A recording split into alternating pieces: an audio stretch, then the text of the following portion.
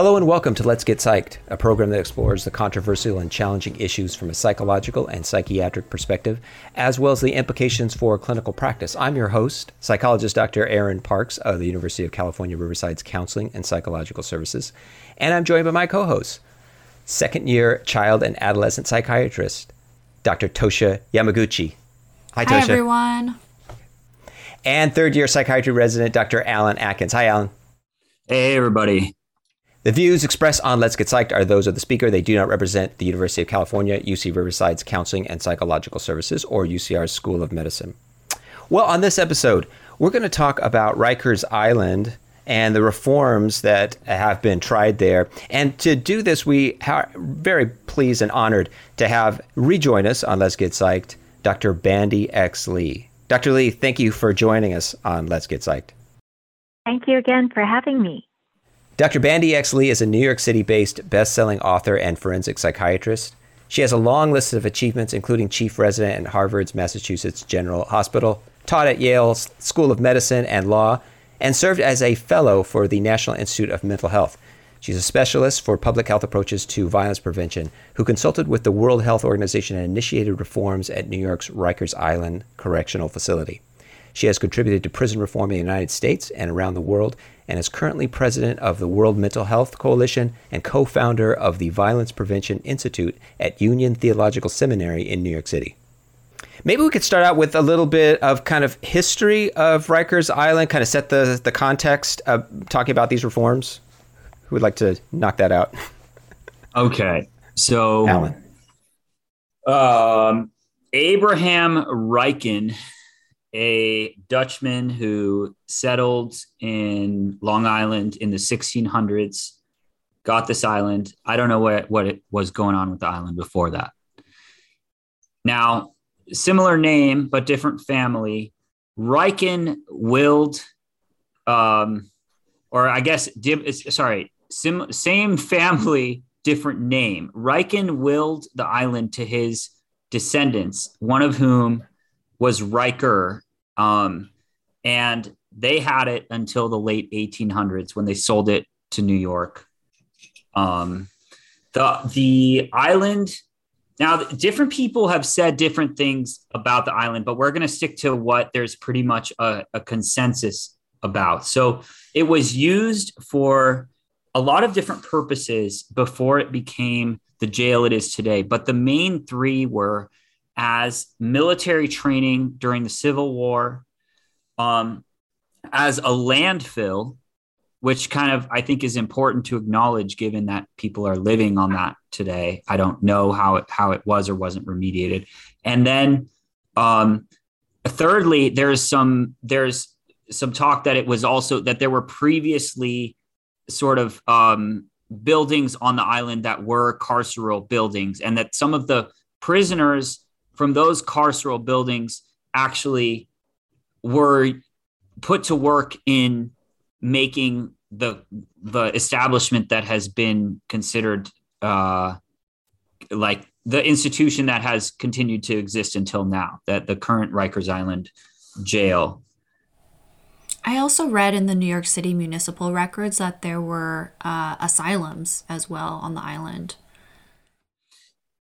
We could do a whole episode on the kind of sordid and difficult history of this place, almost to the point where it feels like there's some kind of like a curse on the place. And I think at one point it was referred to as like a place of the damned during the heroin epidemic in the 70s. And there have been all kinds of different efforts to either reform it or shut it down. And I think we're going to get some insight into what some of those have looked like. Is there anything you want to add to? Yeah, I want to add that basically there were problems with the institution from the beginning in the 1930s. There were complaints brought up of how poorly constructed the institution was, how decrepit the buildings were. The overcrowding was an issue right from the get-go, basically, and just kept getting worse. complaints about the draconian rules and inhumane practices, inhumane situation there, violence amongst inmates, violence from correctional officers unto inmates, unsanitary conditions, budget cuts for the employees working at the at Rikers Island, and there were riots amongst inmates as well as protests amongst the correction officers as well because of these issues that just kept happening over and over again. Now, sorry, go ahead, Al. Oh, I'm sorry. Was what you jump in, Aaron? Well, I just wanted to set the stage of like the kind of the current state of things and why things are not untenable. Well, I mean, yeah, go ahead. I can maybe build a few blocks to that, and then you can finish it off. So there have continued to be these problems that are interesting and come from a bunch of different directions that kind of create this overall image that this place is just, in addition to being kind of due to negligence and maybe even some intention, really a difficult place. Also, it's just had some really bad luck, including like an airplane crashing into the island in the late 50s. And there were serious attempts to shut it down that were sort of that were major political back and forths with a lot of nuance to them. And that kind of brings me back to you, Aaron. Yeah, I mean, why? First of all, kind of why are we talking about things like that? Because there's a big overlap. This show is good about addressing some of the overlaps that affect things like mental health and society and how we treat folks, because they're all overlapping. And, Rikers Island is one of these institutions where a lot of folks get abused. A lot of folks that have mental health conditions that don't get proper treatment are placed. It's famously there's a case of Khalif Browder, who was a 16-year-old who was accused of stealing a backpack in 2010, and he was going to be tried as an adult. So he's kept in solitary confinement until he was eventually released. About 3 years later, he was eventually released. But he had PTSD, and he eventually committed suicide. And so this is the kind of, and he was, what came out later, there was a lot of poor treatment, and there was a lot of, horrible treatment for a minor. But these folks, we want to say that this institution is frequently used as a place that you stay before you're tried. So legally, the folks that are being placed here are not convicted. It's kind of like almost like a county jail type of thing, is my understanding. And there's like 4,000 to 5,000. 96% are African American and Latino, and so there's a class issue here too. And as they've studied it, there's a big issue of recidivism caused by homelessness, an improper mental health care and healthcare. And so I just kind of want to set the stage that this is the kind of thing that we like to talk about, to kind of blend all these different kinds of things that are going on in society and talk about this problem. And now, Dr. Lee, how did you become introduced? How did you become involved with Rikers Island? Well, first of all, that's a very poignant, well outlined history that illustrates some of the problems of corrections in general. That first of all, corrections are not used in ways that really help individuals or help communities, but rather are destructive and unjustly applied to disadvantaged populations. And that's why I have often called it the criminal injustice system. And now we have the additional problem of it being the de facto mental health institution or mental unhealth, where with the deinstitutionalization movement of asylums, we now have most mentally ill individuals who need to be in institutions in jails and prisons rather than in hospitals. And the environment is not set up for care of these individuals. My own career followed the trajectory of being interested in psychiatry and starting out in state hospitals and clinics, and then finding myself more and more in correctional institutions. And that's how I got to Rikers Island, in part because I was accumulating experience around the country of different prison settings and mental health care delivery. Did a fair amount of work in California itself. But Rikers Island was always quite notorious, as you have outlined. It has quite a sordid history. When I arrived there in 2007, it was really a fortress of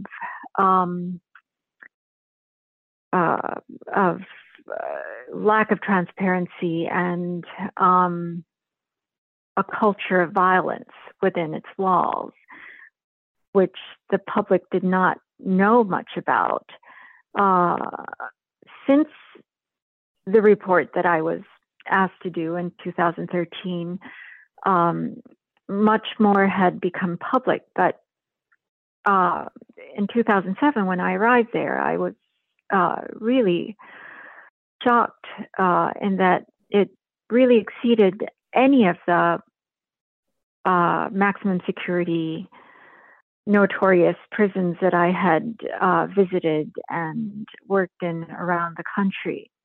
And I've gone to most of the notorious ones. And so it really was lawless, like a jungle inside, and guards could practically do anything with the inmates and not be held accountable. Wow. So with this kind of lack of transparency and almost infinite authority over individuals with impunity, and there were many suspicious deaths that had happened around then as well, which never got reported properly or even and hardly ever prosecuted. It was an extremely rare case, if anything got prosecuted, because the New York City police would collude with the correctional officers at Rikers Island, considering themselves to be of the same class that needed to protect one another. I think it's interesting. The word class is also the same word that I was thinking of there. I'd like to kind of step in this opportunity and ask you about the culture there in the prisons that I've worked at, both in the US and abroad. There's this culture of animosity between, on one case, the inmates and the correctional officers, and then the medical staff and the administrative staff kind of all have their interests. And I think it's very easy and popular to direct a lot of anger towards the guards. And I wonder how you feel about when that happens, and whether some of that anger should be directed towards administration or even higher levels of I heard about this more recent situation with the guards at Rikers, where there are guards that are calling off for like several days in a row, or calling off very inappropriately. And so because of that, other guards have to take extended shifts that kind of sound like what residents have to do, where it's like just these work hour violating long shifts, and they have to staff areas. They have to guard areas that are larger than what they're supposed to have to guard. So they've set up systems where they're like kind of somehow coercing the inmates to police other inmates. And all of that sounds to me like more of a problem of incentives and abuse of, in terms of how the system is laid out and how the people at the top have decided to understaff it for maybe what I extrapolate to be financial reasons, rather than some kind of problem with guards being the root of it. What are your thoughts? Yes, all of the above.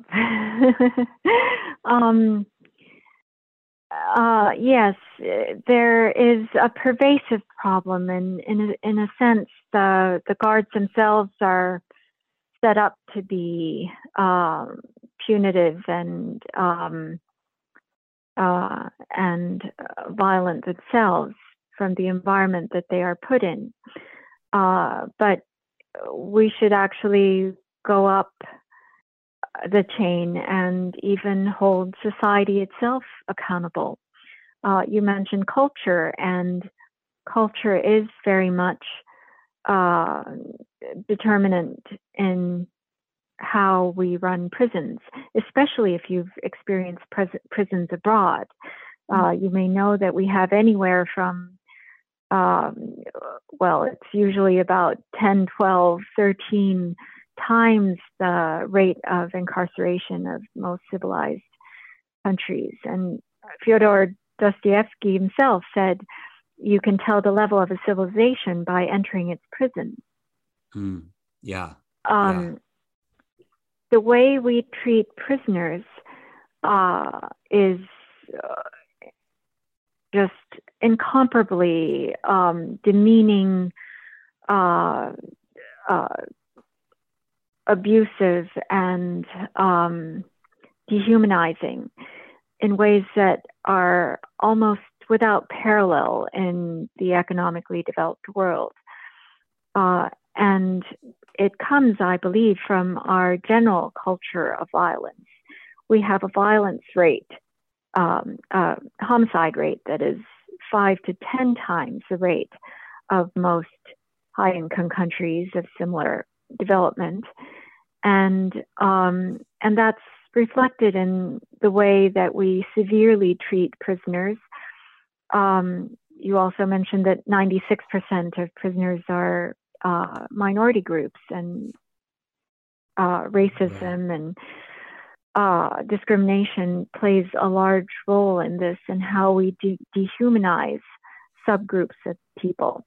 Also, income disparity is great in this country, and so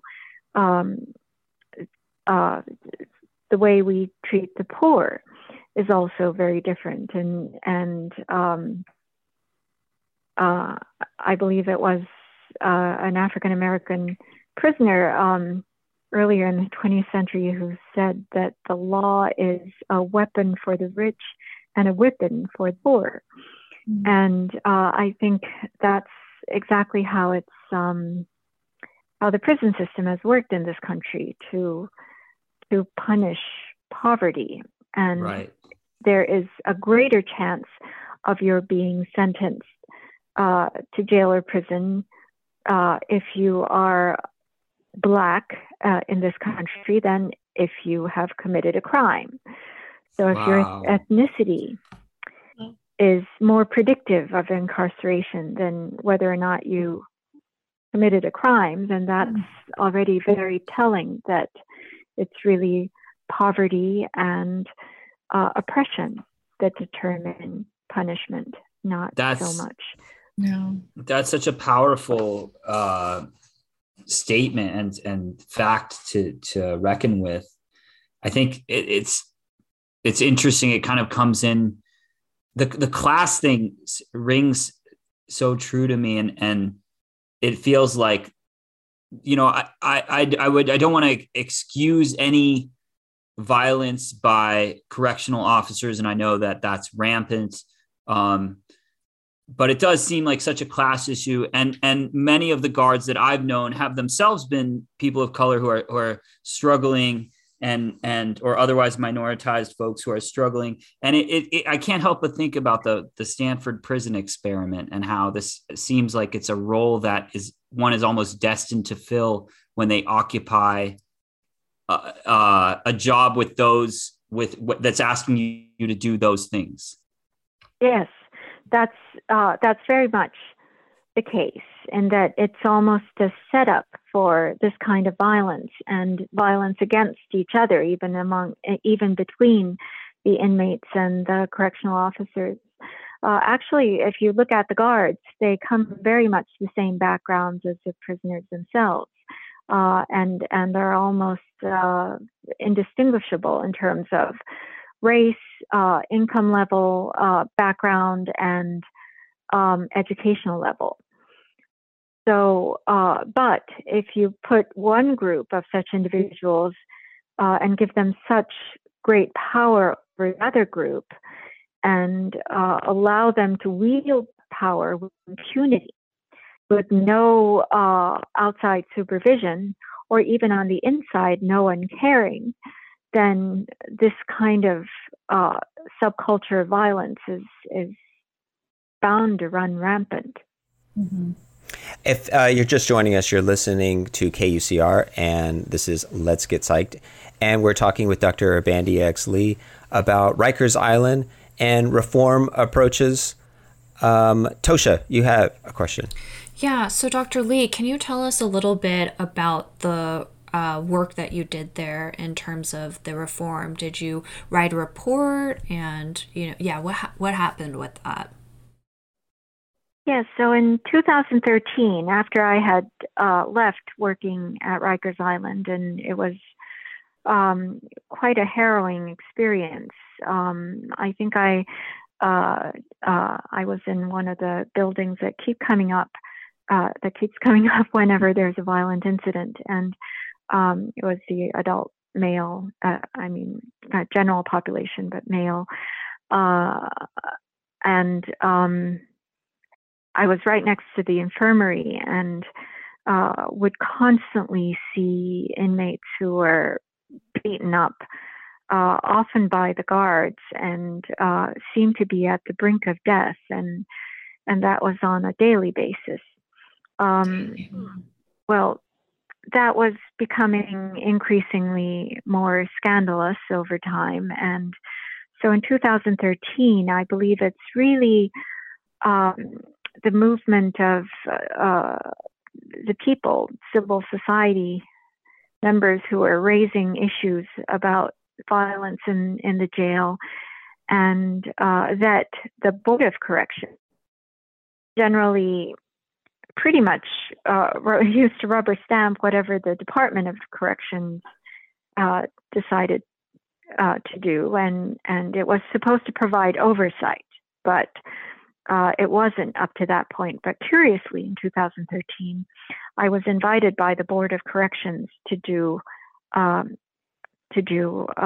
assessment of Rikers Island, of the state of violence, what could be done to reduce violence, as well as improve mental health care, and what to do about solitary confinement, because at that time, even juveniles were disproportionately put in solitary confinement. And if we think about the fact that the brain is developing into one's mid-20s, or sometimes even up to almost up to 30, that these developing brains are placed in sensory deprivation or abnormal sensory stimulation environments, which are solitary confinement, and away from the social interactions that are required for health and growth of the brain, that this was going on. So my report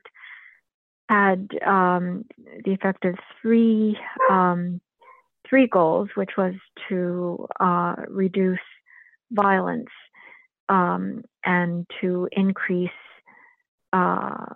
mental health care efficacy and quality of care, or meeting the minimal standard of care that's required, and then reducing solitary confinement. In my recommendations, and I did it with my mentor, actually, Dr. James Gilligan, who is a renowned violence prevention scholar, and we had together studied the San Francisco jail system, which had an extraordinary program that it was called Resolve to Stop the Violence Project, and it was developed in the mid to late 90s. And they were able to demonstrate how placing violent offenders, those who had committed, everyone in the dormitory had committed a violent crime, and sometimes even a serious crime, a very serious crime. And yet they were all put together in an open dormitory and were given programming 12 hours a day, 6 days a week. And they were able to bring down the violence rates, the in-jail violence rates, to zero. An average of 1 felony level violence was per week was the norm. And here they had all violent individuals all in one dormitory, and it was brought down to zero. And out in the community, they were able to bring it down by up to 83%. So that was the first year, with very minimal outside programming at the time. And so that was actually considered to be quite phenomenal. In spite of that, our whole country went in the opposite direction of increasing solitary confinement, punitive measures rather than restorative and therapeutic measures. And so since then, the whole country went in the opposite direction. But now many states, since about 5-6 years ago, have been turning to the San Francisco project because solitary confinement had failed. So that was one of the reasons why we were called to evaluate Rikers Island. And at the time, it was really unthinkable at the time that any major reform would be done, because it was such established, almost immovable establishment with strong unions, where actually the correctional officers were trying to stop any reform at the time. But we were actually very bold. We frankly said that we should raise the place to the ground and start anew. And we recommended the prison hospital model, where violent individuals are often kept, usually those who are deemed not guilty by reason of insanity, but are still very violent and need to be institutionalized. And so there are guards that keep the building safe, but internally it's mostly treaters and those who have been trained in mental health, helping the individuals to improve in their violence, improve in their behavioral control, and basically help them to develop pro-social skills and refrain from violence. So that is the model we recommended. At the time, it was considered unthinkable, and the Board of Corrections kept, or the Department of Corrections kept trying to scale down our recommended improvements. Well, around that time, finally, the federal government decided that the place needed to be investigated with all the reports of violence happening. So our report actually helped bring in the federal investigators. Oh, I'm sorry to interrupt you. We got a couple minutes here, and I kind of want to bring it to more present day of to the extent that they reformed or failed to reform or gave up with this. I know that, de Blasio was talking about, we're going to have state-of-the-art. Yeah, they went to the state-of-the-art prison, which they usually say for all kinds of things, state-of-the-art something. But what happened? Like, and bring us up to date currently. Well, yes, I think this last piece, if you can include it all. So we were actually very heartened when the federal government decided to step in and did its own investigation, and were delighted when it was proposed that indeed, as we recommended, the place should be shut down altogether, and Rikers Island be split to smaller jails. We were waiting to be consulted about exactly how to do these reforms, because our report is widely cited to have started the reforms, and without it, it wouldn't have started in the first place. But once the reforms were approved, we were no longer consulted, and a corporate consulting firm stepped in our place. And when we heard that it was a multi-million-dollar contract, we couldn't help but wonder, because this group did not have any background in corrections, did not have mental health knowledge or training in the way that we had, and we would only have charged a few thousand at most. All right, Dr. Lee, I'm gonna interrupt you. We're going to stop this episode, but we're going to continue on for the extended version, the special extended version for those folks that can access it on a podcast. Thank you to our co-hosts, Drs. Toshi Yamaguchi and Alan Atkins. If you have comments, questions, suggestions for the show, you can write us at getpsyched on kuci@gmail.com. And you can also listen to past episodes of Let's Get Psyched on your favorite streaming platform, as well as enjoy this extended version of the show, as well as previous extended versions of the show. If you like tonight's show, please follow us and post a review. This episode was recorded remotely in our homes. Our producer is Elliot Fong. Our production assistant is Benjamin Metrican. I've been your host, psychologist Dr. Aaron Parks. Tune in next week for another edition of Let's Get Psyched. All right. Sorry about that. Please continue. Yeah, continue. Okay. Well, I'm sorry to have gone on so long. Essentially, I think that illustrates what corruption can do when cities and states are often paying a lot more for less quality advice, equipment. I mean, even down to office furniture. I often see in city and state institutions how contracts are made for much inferior equipment and provisions because, they're state and city contracts, public contracts.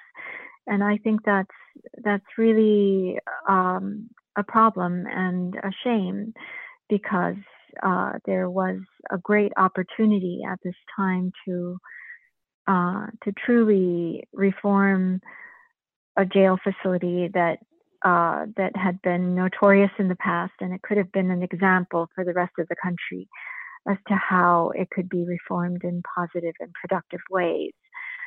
Now Rikers Island is in a much worse state than I had seen it. Can I ask you, Dr. Lee, were there any pressures placed on you regarding what your report would say? Was anyone trying to ask? There was a lot of pushback because in the view of the correction officers unions, which were very strong at the time, there was really nothing much wrong with the way things were, and they did not wish to change anything. And when we made our recommendations, it required the corrections department to put in a lot of investment in terms of mental health facilities, in terms of how the security structure would work, and bringing in a lot more mental health professionals. I bet. So they tried to scale that back as much as possible to keep the status quo as much as possible. Wow, there was that kind of pushback. Yeah. But not the kind of switch from going from professional consultation to corporate style consultation that was the difference of many millions of dollars for inferior knowledge and background. As I was saying, they essentially did not have any background in corrections or in mental health care provision. And I think that's really been the story of many institutions where a business model is brought in a way that may benefit those who are in control because they do it for the purpose of profit, but not for the purpose of service delivery or without any knowledge of what goes on within.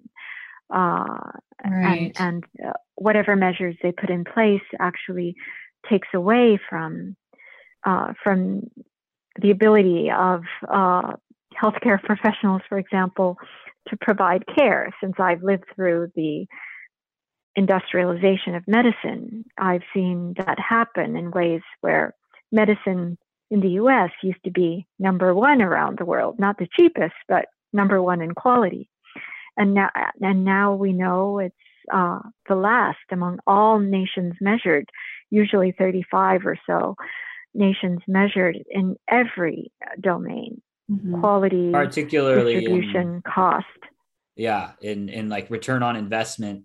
There's this book, I think it was by someone at Yale who maybe you know, I don't know, maybe you've met her or something, that stratifies healthcare. And I think this is so relevant to our discussion of the carceral system. The book basically it's called, I think, The American Healthcare Paradox. And it stratifies, the author stratified all of these countries based on their healthcare return on investment for tax dollars paid. And what she found was that the predictor there was having a high ratio of social services spending to healthcare spending. And I mean, I think, how could that not apply so crucially to the prison system? You're talking about these countries that have better recidivism outcomes than we do by I think around 30% for many of the Scandinavian countries. And they have programming and they have psych services and they have amenities for their residents that, it can function not just so that there's not just positive consequences, but also there can be negative reinforcement, which is so much less violent, right? Where like, oh, well, if you do this thing, we don't need to beat you because we can just take away the Xbox. And that's motivation enough because they're willing to pay for them to have something to lose. Mm-hmm. Yes, absolutely. There's a stark contrast now between the American prison system and those in Scandinavia or many parts of Western Europe. And yes, we are significantly behind, not just in our criminal justice system, but also law enforcement. And so all the problems with police violence and killings and brutality that we experience are not there in other countries.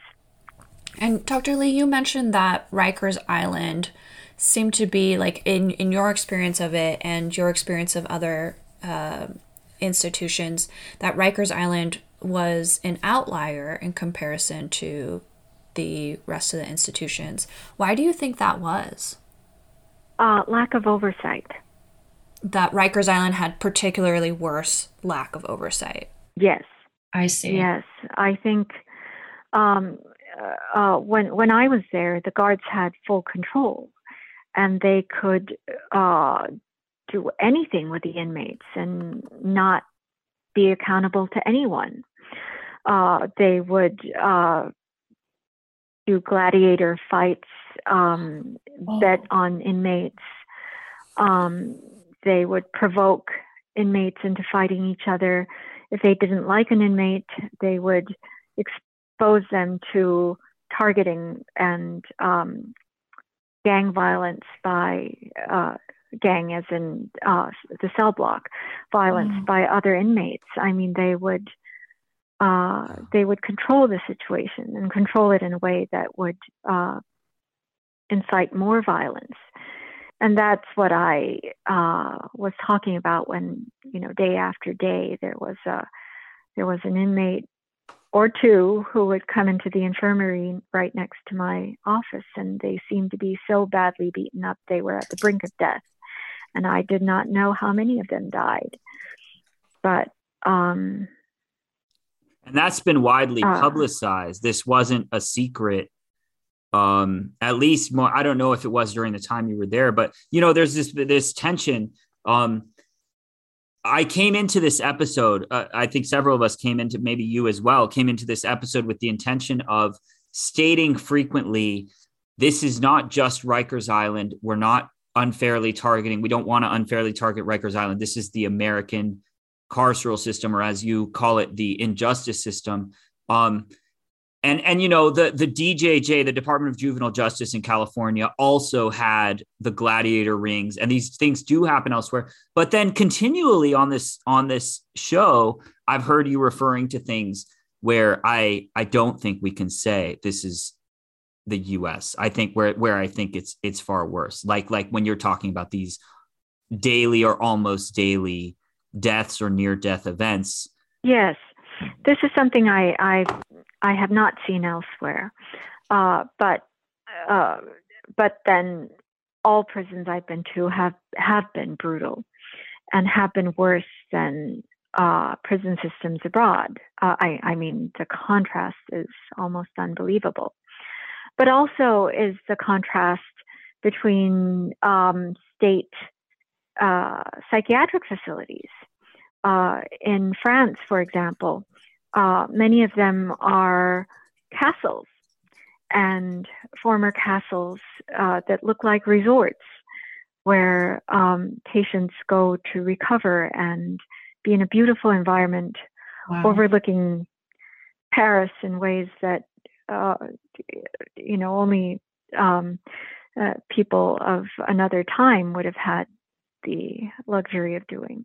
Our state facilities are called snake pits, and rightly so, and are even worse than the times when there was such a scandal about them that we essentially emptied them only to bring all the patients out into the streets and then into jails and prisons so that they cannot get care.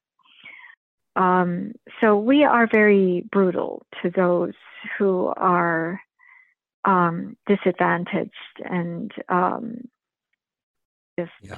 unfortunate enough to be poor or not of the right color or of a different ethnic background.